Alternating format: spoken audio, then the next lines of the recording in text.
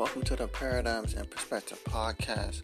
I am your host, Joe Simmons, and on this podcast, we talk about paradigms and perspectives and how people can achieve different results just by changing their paradigm and their perspectives. Let's get started with today's episode.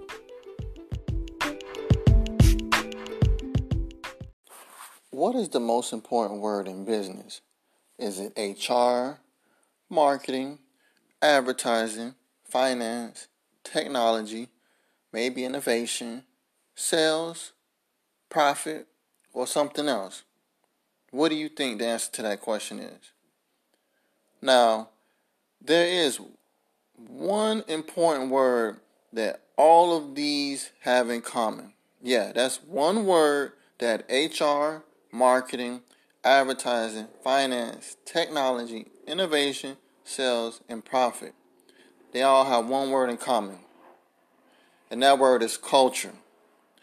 Culture is the most important word in business. Don't believe me? Look at what's going on here in the United States with the Great Resignation. 4.3 million employees have voluntarily quit their jobs. I'm going to say that one more time. 4.3 million employees have voluntarily quit their jobs.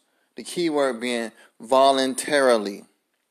A recent survey just came out in 2021 revealed that 73% of the respondents in the survey are struggling to recruit and retain top talent. Now that we have established that culture is the most important word in business, let's go over the three company cultures. The first one is the internal culture. The second one is the external culture. And the third one is the consumption culture, which is based on the customer. So I'll say that one more time. The three company cultures are internal culture, external culture, and then the consumption culture, which is based on the consumer. Now let's go over each of these cultures really quick. Internal culture. Internal culture is inside the company, and it's primarily for the employees, board members, contract workers, which can be called insiders since they're on the inside of the company. The external culture is outside of the company, and these are for your vendors and partners, or it could be other brands and companies. The consumption culture, which is based on the consumer or client experience, this is culture for your customers and clients. The best way to start a consumption culture is you want to start with the following question. And this is more from a hospitality standpoint. How do we want the client or customer to experience the brand or the company? When a new CEO, manager, or leader is first appointed, the first thing they should do is tackle the culture.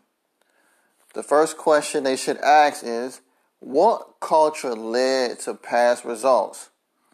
Can the culture be improved? Now, from my personal opinion, having a background as a corporate trainer and also being a culture creator myself, I feel that 80% of cultures can be significantly improved. I'll say that one more time. Based on my experience, my research, and my personal opinion, I believe that 80% of companies' culture can be significantly improved. Now, 15% can be slightly improved, and 5% can be incrementally improved. And the incrementally improved is because of the company having a great culture, but there's always room for improvement. So that's why there's 5% for incrementally improved. The next question that should be on their mind is, what is required to create and implement a new culture? Because it's one thing to look at past results, and you may think of, okay, well, what can we do to create a new culture? But the management, the leadership, and the CEO, they have to be dedicated to saying, okay, what is actually required to implement this new culture? As we all know, talk is cheap. Less talking and more doing. The next question is, when is the deadline for the new culture? this will also help too of how important it is and what a priority creating this new culture would be for either the department, the division, or even the company as a whole. The biggest mistake a CEO, a manager, or a leader can do is to try to change the operations before you change anything else. I've seen this happen so many times on so many levels where, like I said, the CEO, the manager, or the leader, the first thing is, okay, we got to come in, we got to change the operations. But there's already a culture that's already built. If you try to change the operations, and if you don't change the culture first, more than likely that culture and those employees are going to reject that operations, because that new operation strategy or that new operation system that the manager, the leader, or the CEO wants to implement, it doesn't go in with the culture. It's just like having a computer. If you have a computer and you have a program that's set to a certain standard, and if you try to introduce a new standard but it doesn't fit within the software, it doesn't fit within the code, it doesn't fit within the origins of the creation of the code, it's not going to work. The computer is going to reject it. It's going to tell you, it's going to give you an error message, or it's going to say incorrect code or invalid, because that operating system does not recognize those new set of characteristics. Culture is the difference maker between getting things done and asking the question, well, why didn't we achieve X goal? I'll say that one more time. Culture is the difference maker between getting things done and asking the question, well, why didn't we achieve X goal? And there's 5 benefits to having a great culture. There's vision, mission, standards, strategies, and habits. I'll repeat that one more time. There's 5 benefits to having a great culture, or there's 5 benefits to culture. There's vision, mission, standards, strategies, and habits. Now, if you have a great culture, then you'll really see the benefits of these. But if you have a bad or negative culture, you will also see the negative benefits of these 5. Corporate culture. Let's tackle the elephant in the room. The most important culture that needs to be developed is the corporate culture. I'm going to say that one more time. The most important culture that needs to be developed is the corporate culture. Why? Because the divisional cultures and the departmental cultures take their cues and their standards from the corporate culture. So, if the corporate culture is set low, the divisional culture is going to be set low, and the departmental culture is going to be set low. If the corporate culture is set high, then the divisional culture is going to be set high, and the departmental culture is going to be set high. Now, vision. What is the vision for the company? What do we see, and what does the future look like for the company? Mission. What is the purpose of the company?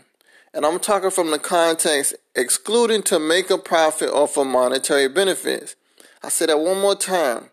What is the purpose of the company excluding to make a profit or for monetary benefits? Now, we all know that making money and making profit is important for the longevity of the business. But when I ask, what is the purpose of the company? It's literally that. Why are we here? What do we do? And why is this mission so important to us? That's what I want to know. And like I said, besides to make money or to make a profit or any other monetary benefits. Now, if you have the right vision and the right mission, the money will come. I'll say that one more time. If you have the right vision and you have the right mission, the money will come. Now, if you still believe that, no, Joe, it's all about the money, okay, if it's all about the money, then let me ask you this. If it's all about the money, then why did so many companies go out of business during the pandemic? I mean, if money is the end all be all and that's the purpose of it, then what happened? I mean, it's all about the money, right? Not only that, the bigger issue is this. If it's all about the money and the whole sales cures everything, then why are companies having a hard time retaining talent? I'll say that one more time.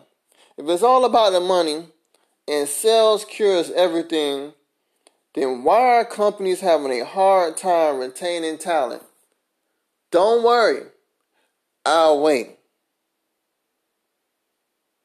Now, after waiting, standards. What are our standards? What will we accept? What will we tolerate and what is unacceptable? There needs to be a clear distinction between what is acceptable and what is unacceptable. You have to give people clear parameters on what you will accept and what you will not accept. Strategies. What are the strategies? On top of that, are the strategies updated at least in regards to 2020? And we all know that's a resounding no. Because most companies, because it's not built into the culture, their strategies do not adjust for market conditions and it don't adjust for future outcomes.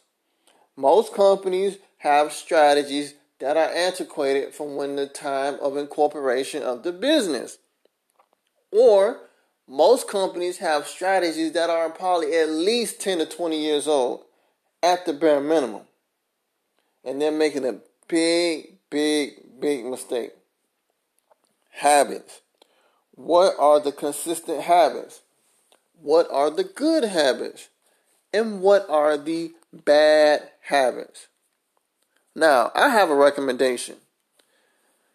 I feel that all companies should have a culture, compliance, and audit team. I'll say that one more time. All companies should have a culture, compliance, and audit team. Their main job is to enforce and upheld the corporate culture. I'll say that one more time. The culture, compliance, and audit team, their primary job is to enforce and upheld the corporate culture. There's no politics. This team has the free reign and jurisdiction to enforce the culture and disciplinary action on any employee or quote-unquote insider in the company. I'll say that one more time. There's no politics. This team has free reign and jurisdiction to enforce the culture and disciplinary action, if necessary, on any employee or insider. And this includes the CEO, the chairman, the chairwoman. There are no free passes for nobody. And this is part of the reason why a lot of cultures don't get fixed. It's because you have these executives, especially the CEO or the chairman, sometimes the same person, where they feel like they're above reproach. They have their own culture and they're excluded from the company culture. So the CEO does not want to hold everybody to the same standards. And then you have the executives have their own standards. This is also why there's so much division in companies. Most companies don't achieve maximum high performance in the companies because of culture. The culture is not set for high performance. And then you have these executives, and this is why they sit around and like the question I asked before, well, why didn't we achieve this goal? Didn't they become why people? Why didn't this happen? Why didn't this happen? Why did this happen? How did this happen? How did this mistake happen? It's all because of the culture. Because it's not built for high performance. So what do you expect? You can't expect to take a 12-hour plane flight on a half a tank of gas. You're not going to make the whole trip. You're going to have to stop. Then you can't land the plane and say, well, why are we stopping? It's because we don't have enough gas to make the trip. It's the same thing with a company. Why didn't we hit our goals? Well, did you check the culture? Culture? Yes, that's right, culture. You didn't check the culture. That's why. But Silicon Valley companies have figured this out, and culture has become a business community all in itself. This is why the companies in Silicon Valley are so important.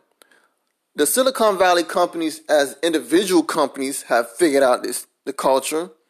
But not only that, in the Silicon Valley area, they have their own culture between themselves in their business community as well. Culture should be the number one criteria for business longevity. If you have a good culture and you adapt the culture to the current times, there's a high probability that you'll have a long business longevity. It'll get to the point where you really don't even have to worry about it. Why? Because it would be built into the culture. It would be automatic. It's just like as human beings. After a while, once you learn how to walk and once you learn how to breathe on your own, you don't have to constantly every day, every second, every minute, okay, am I breathing? Am I breathing? Am I breathing? No, you breathe automatically. Just like when you learn how to walk, you walk automatically. You're a part of what we call in neuroscience. You have automaticity. It's just automatic. You don't have to worry about it. And then there's this, then I'll finish this segment with there's this myth, which is like I said earlier. If sales cures everything, then why do most businesses have a retention problem? I'm waiting for somebody to answer that for me. I'm just waiting. If sales cures everything, why do most businesses have a retention problem? And that retention problem leads to a performance problem. When you have low retention, you're going to have low performance. We all knows what happens when you have low performance. You have a high probability of going out of business. Divisional culture. A group culture that is independent of the corporate culture. As I mentioned in the beginning, the divisional culture takes its guidelines from the corporate culture.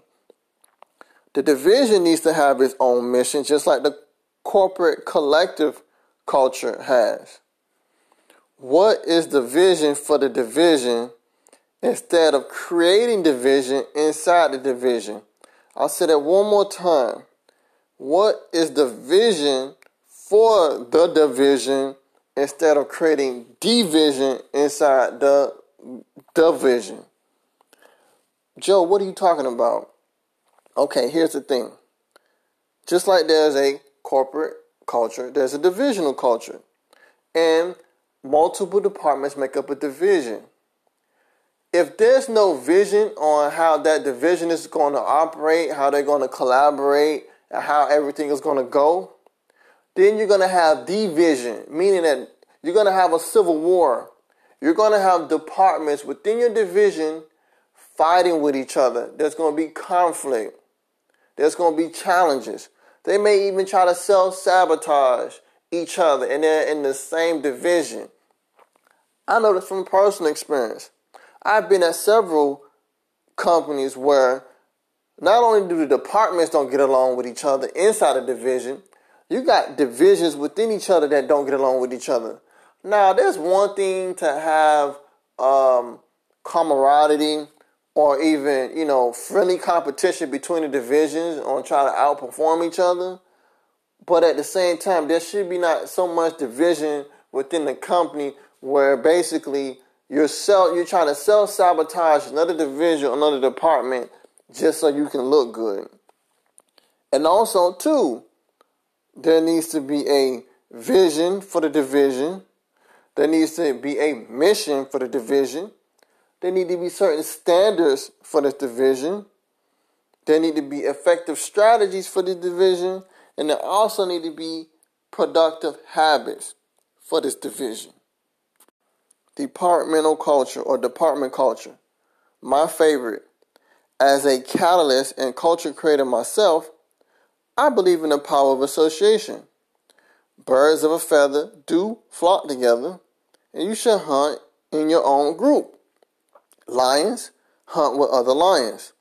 Wolves hunt with other wolves. The problem that we have is that most people are okay with being average. I'm going to say that one more time. Most people are okay with being average. And the reason being is because their paradigm is set into their survival paradigm. Which means that if anything naturally makes me uncomfortable, then I stay away from it. I don't want to push those boundaries. I just want to do something that's light and that's easy. But now we have a problem. You're not going to do that on my watch. If you're around me, you're not going to be average. I refuse to let you be average. And this is what led to the adversity that I faced in my corporate career, which I'll talk about later in this episode. Now, there's a variety scale that goes from mediocre all the way to greatness. And you get to choose. Do you want to be average? Do you want to be mediocre? Do you want to be above average? Do you want to be great? Do you want to be a legend? The choice is totally up to you. Now, for me, I have a high-performance mindset. And that created a managerial dilemma for my management team. Because you had a group of individuals that were average. And then you had a group of high performers, which I was the leader of, in which we had high-performance mindset. So the question is, which one is going to win?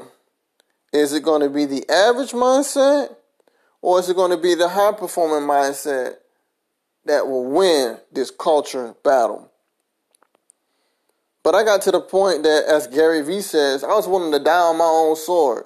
I was willing to accept any consequences for my behavior. And I just refused to accept mediocrity, even if management wanted to make everybody feel good. Results are results. Bottom line, not emotion. We need to be using logic. So I had 3 decisions I had to make, or that I could potentially make, should I say.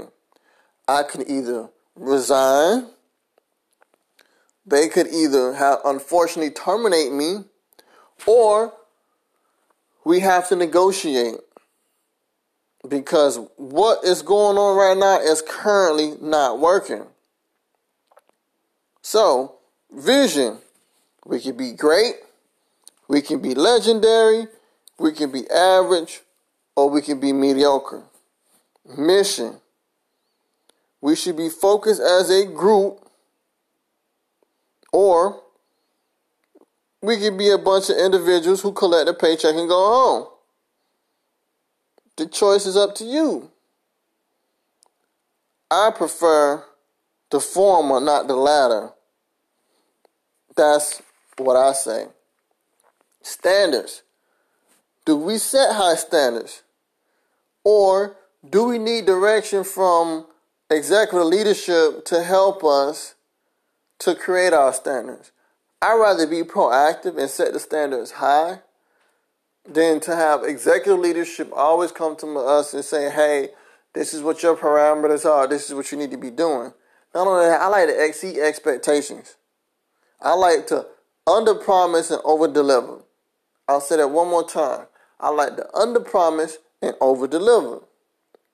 Not only that, standards are just based on your identity.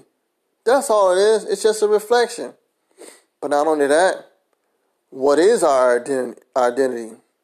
How do we see ourselves? Not only that, what is our image? How do we want to be perceived by others? Now, a lot of people may say, I don't care what other people think about me. We all do. Now, we may not make it a priority, but we're all conscious of our image, or at least we should be, on what other people are going to think. Strategies. Do we have the best strategies? And if we don't, do we seek them out? Habits. Do we have consistent, productive habits?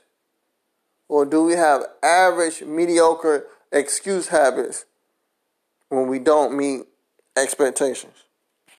Now, let's talk about general management, meaning that the management level of most departments. This is what I have noticed. The vision is usually average. They don't dream of nothing big. Like I said, the vision is usually low. The bar is set so low. The mission. We just need to complete the task on or before the deadline. That's a terrible strategy. That's a terrible way of thinking, in my opinion. But that's usually the mission of most management teams. It's just, hey, guys and girls, we need to complete this task and we need to do it either on or before the deadline. Standards, they're usually set average. Why? Because you want everybody to meet them. You don't want to rock the boat. You don't want to deal with conflict. You want to make people feel good. So let's go ahead and set it low. We don't want to overwhelm people. We really don't want to overwhelm people. We don't want to scare them off. Strategies. Most strategies are not strategic. I mean, the word strategy or strategic is in the word strategies, but they're not congruent at all. That's what I don't understand. How are we going to have strategies and the strategies are not even strategic? They're basic. They're average at best. Executive leadership tends to focus too much on systems and not enough on strategies that wind up producing poor or low performance based on the execution of these systematic strategies. I'll say that one more time. Executive leadership tends to focus on systems, not strategies, that produce poor or low performance based on the execution of these systematic strategies. Now you may say, Joe, what is the root cause of why strategies, or what is the root cause of poor performance? The root cause of poor performance is training and development is poor, lackluster, and terrible. I'll say that one more time. The root cause that most companies have is when it comes to their training and development. Reason being is because their training development programs are poor, lackluster, and terrible. This is why I take so much pride in being a corporate trainer, because I saw so much training materials and training strategies and systems that were so poor it was asinine. I just couldn't believe it. And to prove my point, poor, lackluster, and terrible training programs cost U.S. companies $550 billion annually. I'm going to say that one more time. Poor, lackluster, and terrible training and development programs cost businesses $550 billion every single year. It is ridiculous. But you think these companies would try to fix their training and development programs, and they don't. It's just a facade. But the reason why they don't do it is because, number one, they're afraid of, they have the opposite idea of retention. Well, if we train them, if we train them, then they'll take that training and go somewhere else. Or the second fear tactic is, if we train them, we have to pay them more money, and they want to keep the budgets low so everybody can get their bonuses. But here's the thing. If you train them and you do pay them, you'll have a higher retention rate. Not only that, you'll make more money. These $550 billion that the U.S. economy is missing out on from productivity, you guys will have more money. It all comes down to a matter of mindset. Now, a 2020 Gallup poll from June reported that 20% of employees are productive at work. I'm going to say that one more time. A Gallup poll from 2021, June, stated that 20% of employees are productive at work. And 80% of poor productivity is due to poor management. I'm going to say that also one more time. 80% of poor productivity is due to poor management. And why is the management poor? It's because the Department of Culture is poor. Why is the Department of Culture poor? It's because the divisional culture is poor. And why is the divisional culture poor? It's because the corporate culture is poor. That's why it is poor productivity in these companies. Habits. Don't call people out on their bad habits because of sympathy and empathy. Let's give them the benefit of the doubt. And here's the news flash. Entitlement is not helping anybody when you do this. All you're doing is rewarding bad behavior. That was another part of adversity that I faced because I would call people out on their poor habits. They didn't like that. But we'll continue that later. Fire chief culture. So, because I created my own culture, and because I got so good at solving problems, they called me the fire chief. And I took pride in being the fire chief. Now, it was a blessing and a curse, as I've been talking to you throughout this podcast episode, because when you are the fire chief, you're going to deal with adversity. And you're going to deal with a lot of adversity, especially from your colleagues. But here's my culture. My vision.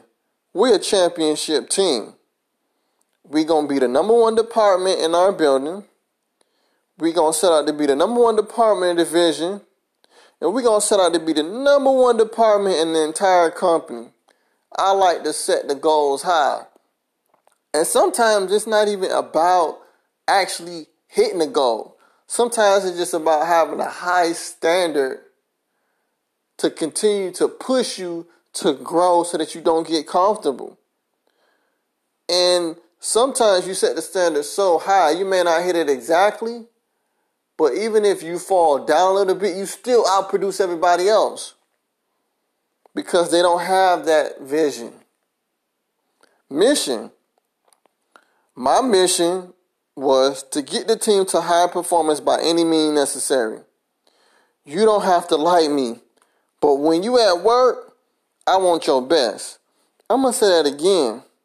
My mission was to get the team to high performance by any means necessary. You ain't got to like me, but when you at work, I want your best.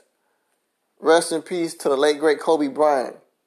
As he used to tell all the incoming Lakers, look, you ain't got to like me, but I'm going to make you a champion. We're a championship team, and this is how champions do things. So, if you want to be a champion, you can stay. If you don't want a champion, you can leave, but I guarantee you'll regret it. Standards. I require a lot, and energy is contagious by association. But I require more from myself than I will from you. I'm going to say that again. Standards. I require a lot. Energy is contagious by association. I require more from myself than I do from you. Meaning that whatever I require from you, I'm willing to do myself plus more. I'm not going to have you do something, or I'm not going to require something of you, and I'm not going to do it myself. And that's where a lot of leaders go wrong. They set higher requirements from the people around them or from their subordinates, but they don't have high standards for themselves. Then you become a hypocrite. This is another reason why 80% of poor productivity is from poor management. Because usually the manager themselves have low standards. but they want to have higher standards for the team than they do for themselves. Strategies. 90% of the time, we've had the best strategies in our department. Why? Because I would personally go out and get the best strategies because I want the best execution. I'm going to say that again. 90% of the time, we had the best strategies. I would go out and get the best strategies because I want the best execution. So either I had the strategies myself, or like I said, I went out and got them. Because I want the best execution. I don't want there to be no excuses. Oh, well, we couldn't execute because we didn't have the best strategies, or we didn't. No, screw that. If we, like I said, we're a championship team. What champions do is they go out and get the best knowledge and they get the best strategy so they execute. So they can become champions. Not only that, habits. My job was to help others produce high-performing habits so that they create a routine, so that it be automaticity. Not only that, basically, I was cloning myself. I had a cloning process. People that was a part of my high-performance group, I created little mini Joes. I created a clone of myself. I wanted to clone myself so that if I was out of the office or if I was unable to handle a certain situation, then one of my mini me's can handle that for the department as a whole. So, yes, that was my philosophy on habits. Create high-performing habits in others to clone myself so that as a team, as a collective, we get stuff done. Not only that, like they say in sports, the name on the front of the jersey is greater than the name on the back of the jersey. Say that one more time. The name on the front of the jersey is greater than the name on the back of the jersey. Not only that, I had my 90-day high productivity accelerator. And by having that allowed me to be the number one trainer in my department. I became the number one trainer in the division. And I also became the number one trainer in the whole company of over 10,000 employees. Now you may say, okay, well, what is the 90-day high productivity accelerator? Basically what it was is I had a system, or should I say a strategy system, which it was a system, but it was more based on strategies and habits, in which I would take employees from their first 90 days to out-producing veterans on the team that have 3 or 5 years of experience. I'll say that one more time. I had people that was starting in the department their first 90 days, and they was out-producing people that had been in the same department for 3 or 5 years. Now, management was puzzled because they trying to figure out, okay, how do we have employees that are on probation out producing seasoned and veteran employees in this department? Something has to be wrong. But then after a while, they start asking these newbies, okay, well, who's your trainer? Joe. Who's your trainer? Joe. Then they start putting 2 and 2 together. They was like, oh, that's what he did. Yeah, that's exactly what they did. But you think would management come to me and try to train everybody like that? No.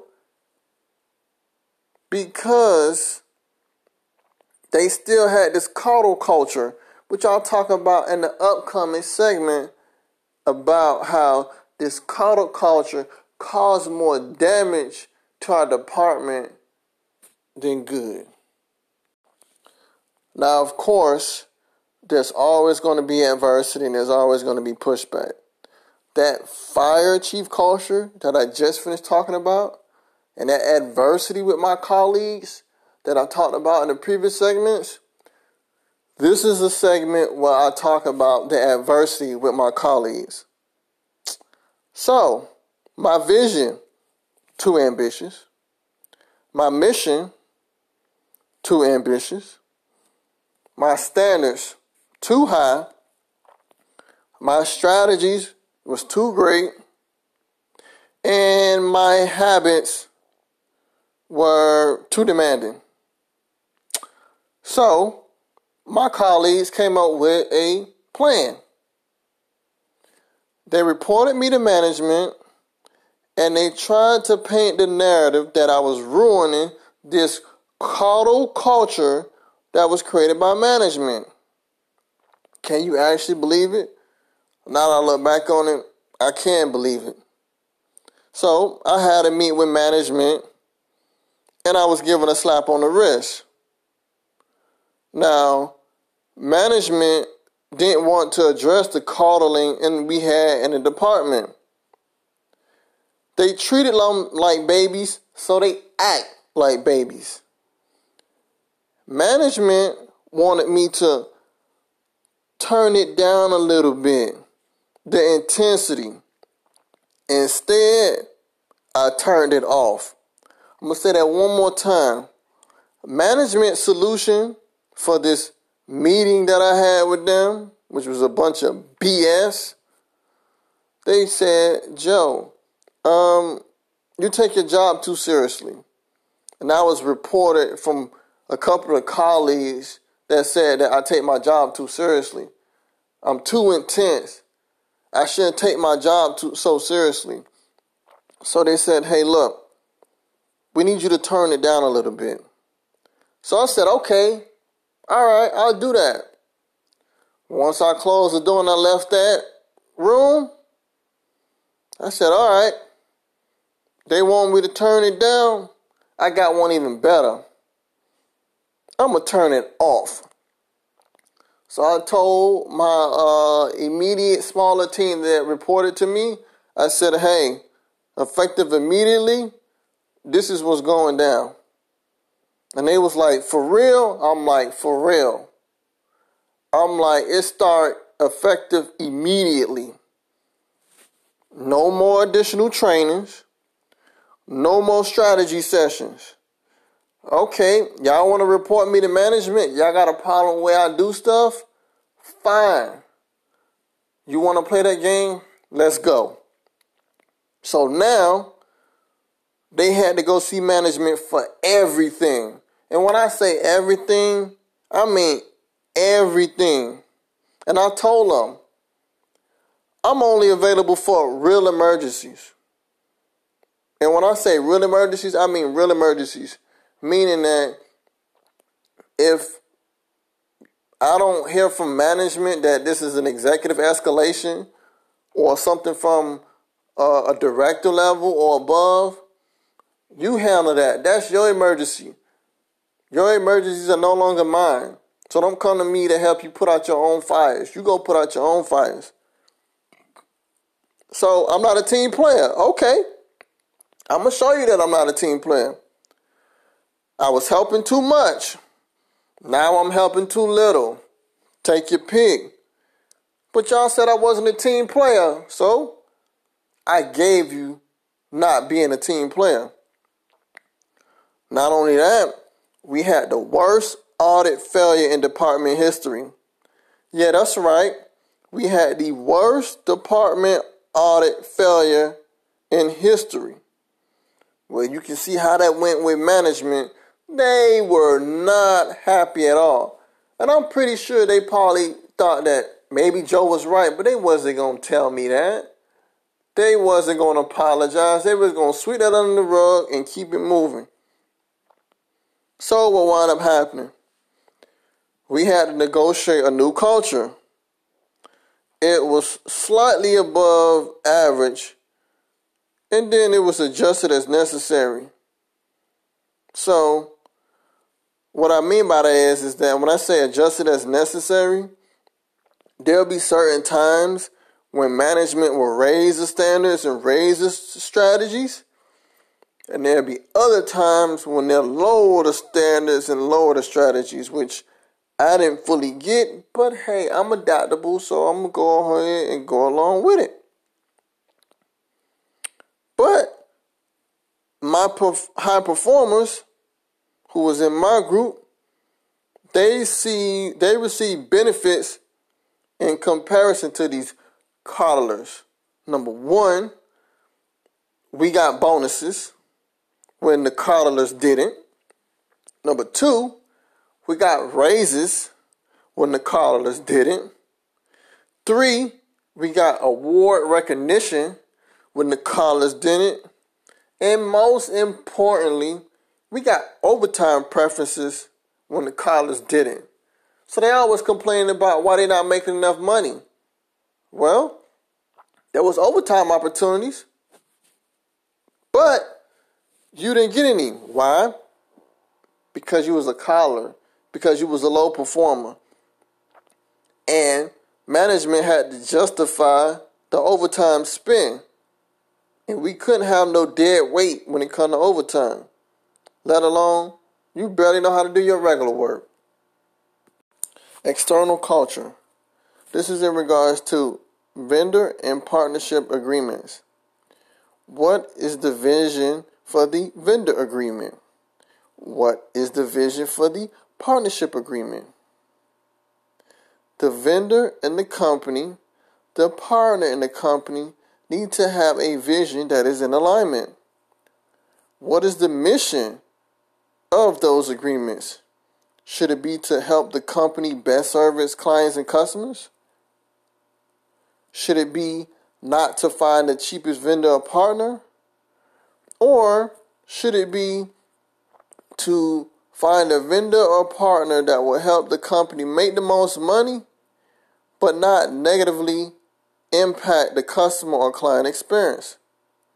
Standards. What are the standards that each party is going to hold each other to? The vendor is going to hold the company to certain standards. The partners are going to hold the company to certain standards.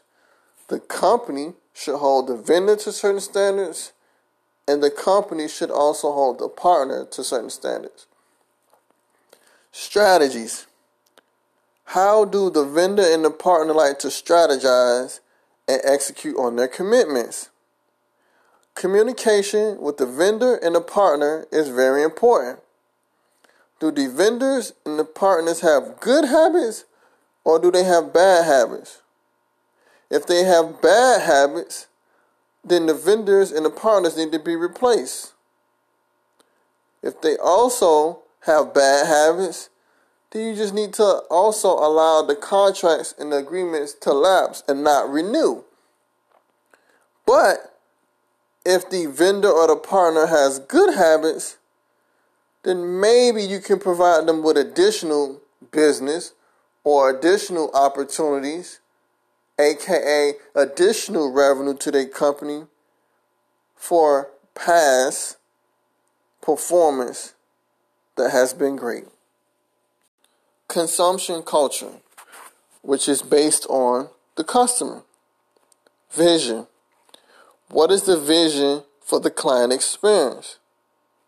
What is the optimal experience that we want our clients and customers to receive? We should want to wow our clients and customers. What is the best possible experience we can give them right now at the current moment? Not enough time is spent strategizing this wowful experience.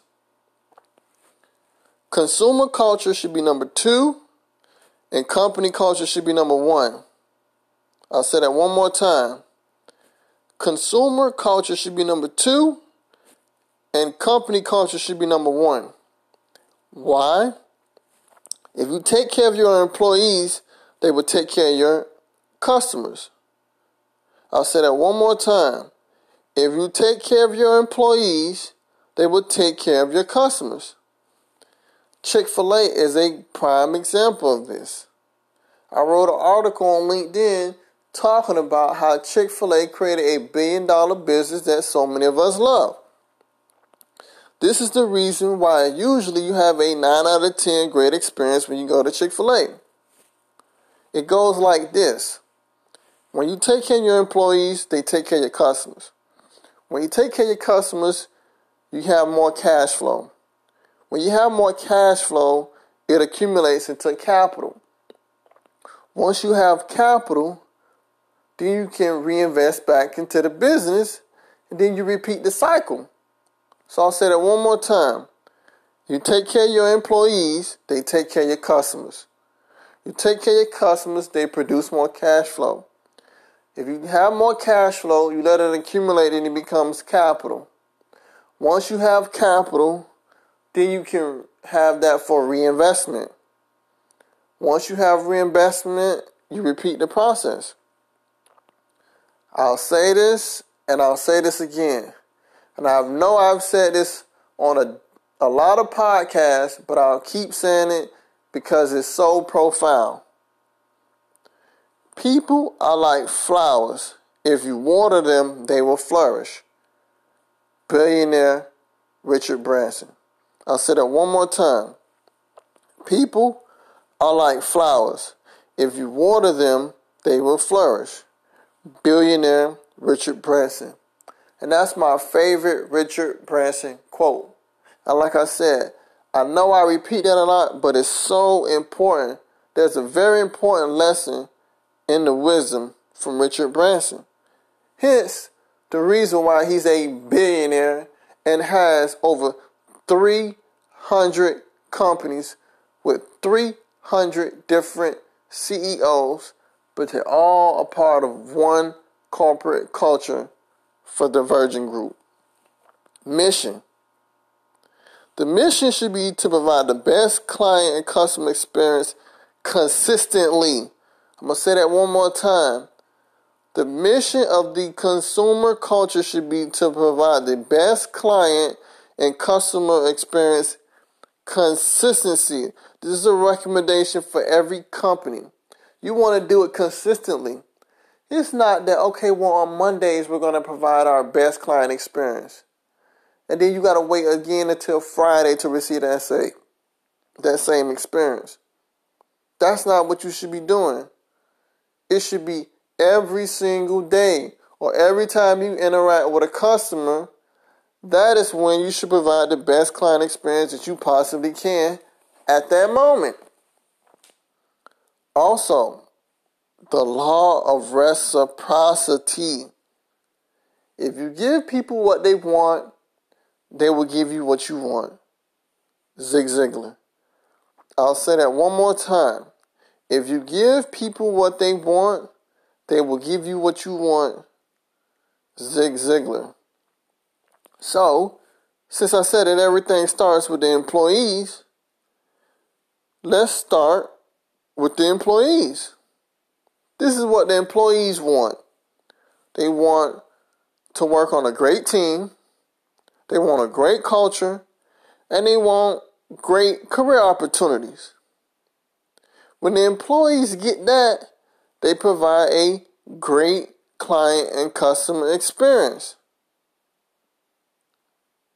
And when that happens, similar to the formula that I presented earlier, that's going to lead more revenue to the company. More revenue leads to more cash flow. More cash flow leads to more profit. More profit leads to more capital. And more capital leads to resource investment. So, I'll say it again. Employees want to work on great teams. They want a great culture. And they want great career opportunities. When the employer provides that, they're going to provide a great client and customer experience, which is going to lead to more revenue, more cash flow, more profit, more capital, and then that's going to lead to more resource investment. Standards. Have high standards. Go the extra mile. Just like Ritz-Carlton and a lot of luxury brands, go the extra mile. That's also a reason why luxury brands are able to charge luxury prices, because they go the extra mile. They don't cut corners. They're not average. That's how they separate themselves and create longevity in the marketplace. Strategize. We got to spend more time strategizing. Not only that, we need to strategize for solutions when things go wrong. Oftentimes, things are neglected or it's put on a low priority status, which is a big mistake, and it overall affects the client and customer experience. So what exactly does that mean? You kind of know the process of how you want things to go. But sometimes you have to be more resourceful than you have resources. But we don't strategize for this. We don't train for this. We don't role play for this. So if a situation happens and you don't strategize for it, you don't have the training, you unprepared for it, or the department or the leaders don't make it a top priority to go over this, when that person does interact with a client or with a customer, it can affect the overall experience in a negative way. Bad habits produce bad performance. Good habits produce good performance, and great habits produce great performance. Say that one more time. Bad habits produce bad performance. Good habits produce good performance, and great habits produce great performance. Clients and customers are always paying attention, whether they say something or not. Now, my final words. The culture that is created affects the customers, and the customers affect the cash flow, and the cash flow affects the capital, and then it affects the reinvestment. And as we all know, that reinvestment leads to the success and longevity of every business.